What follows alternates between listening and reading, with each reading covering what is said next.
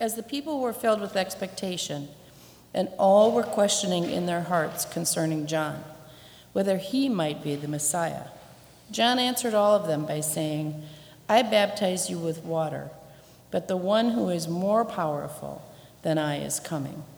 I am not worthy to untie the thong of his sandals. He will baptize you with the Holy Spirit and fire. His winnowing fork is in his hand, to clear his threshing floor and to gather the wheat into his granary. But the chaff he will burn with unquenchable fire. Now, when all the people were baptized, and when Jesus also had been baptized and was praying, the heaven was opened, and the Holy Spirit descended upon him in bodily form like a dove, and a voice came from heaven. You are my Son, the beloved. With you I am well pleased. The Gospel of the Lord.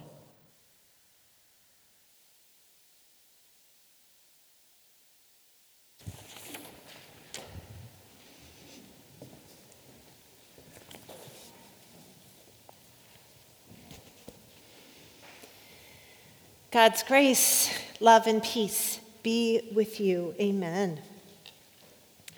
So I remember the spring of 5th grade. We were nearing the final stretch of the school year, and my teacher, Mr. Benish, pulled out a small Snoopy trophy.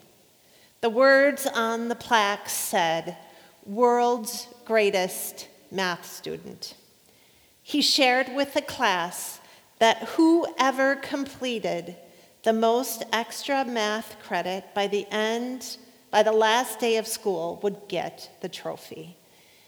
Now, I can understand more clearly now Mr. Benish wanting to reinforce equation fundamentals before the days of summer had their way. But the task was locked in my brain. I completed every extra credit assignment. And still, I remember laying on our 1980s rust-colored shag living room carpet the night before the last day of school, wondering if I could have done more. Most of my friends were off playing outside in the warm evenings of spring, not really needing a Snoopy trophy to tell them that they were good at something. Now, every therapist in the room could diagnose my lack of self-esteem. Even at age 11, I was wrestling with the questions, what am I good at? Am I enough? I don't think we ever outgrow these inquiries. Now, I don't have answers for you today on why Jesus is baptized. And really, Luke doesn't seem much interested in the actual events. He doesn't give us any details other than to mention after the baptism that Jesus is praying, and it is then that the heavens open up and the Holy Spirit descends in bodily form like a dove. Now, I don't know how else a dove can descend other than in bodily form, but I guess Luke wants us to know that the Spirit is real, and it's now with Jesus as he begins his ministry. And then we hear God's words. This is my beloved Son, with whom I am well pleased. The very first words that God announces about God in human form is love. Sheer admiration without Jesus doing anything to be worthy of it. And so we turn the page and we begin this season of Epiphany, which is bookended by these words of God, "You are my beloved." We hear them today, and then 7 weeks from now, we will hear them in another story. Love marks a new year. And here in the Northern Hemisphere, in the season of such darkness, where we all are questioning our worth, where we all have a bit of compassion fatigue, looking out for others, where depression and anxiety take hold, and where our productivity seems to wane. Dan Coffin, a member here at Mount Olivet, his funeral was here last Tuesday. Dan died too early of a malignant brain tumor. And I was reminded as I was presiding at that funeral that we begin every funeral remembering the promise that God made in baptism, that we are loved and forgiven without merit. God's love and admiration begin life and they end life. Nothing else in this world can save us. But then what about the days in between? Don't they count for something? Well, maybe Luke's words can help us today.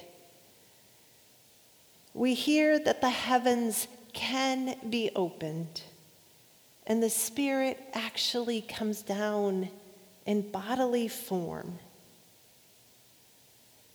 So that's what I hang on to at funerals.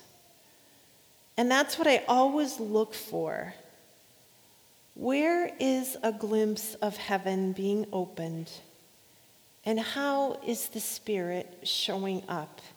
And usually, it just comes through regular people embodying this belovedness, actually being loved to remind someone else that they matter in that moment, even here, when all other evidence points elsewhere.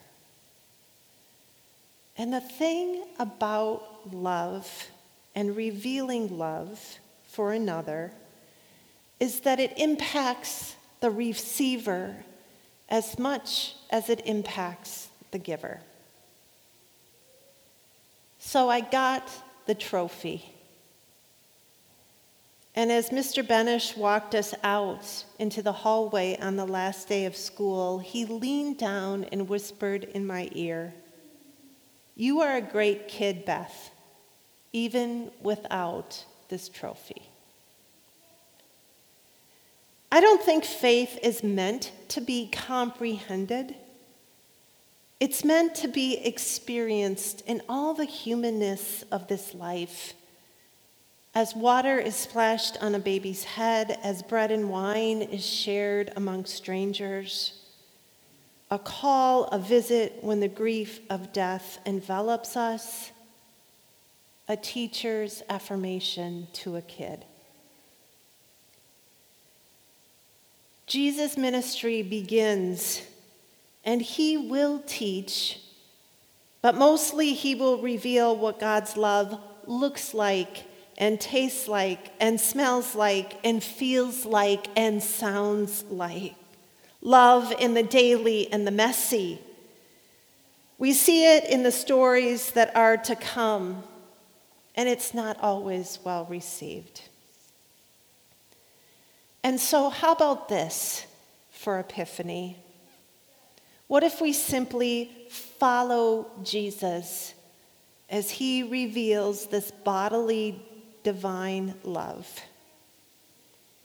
We live in the frailty of these pandemic days, and we so need to hear that we are loved beyond all the extra credit.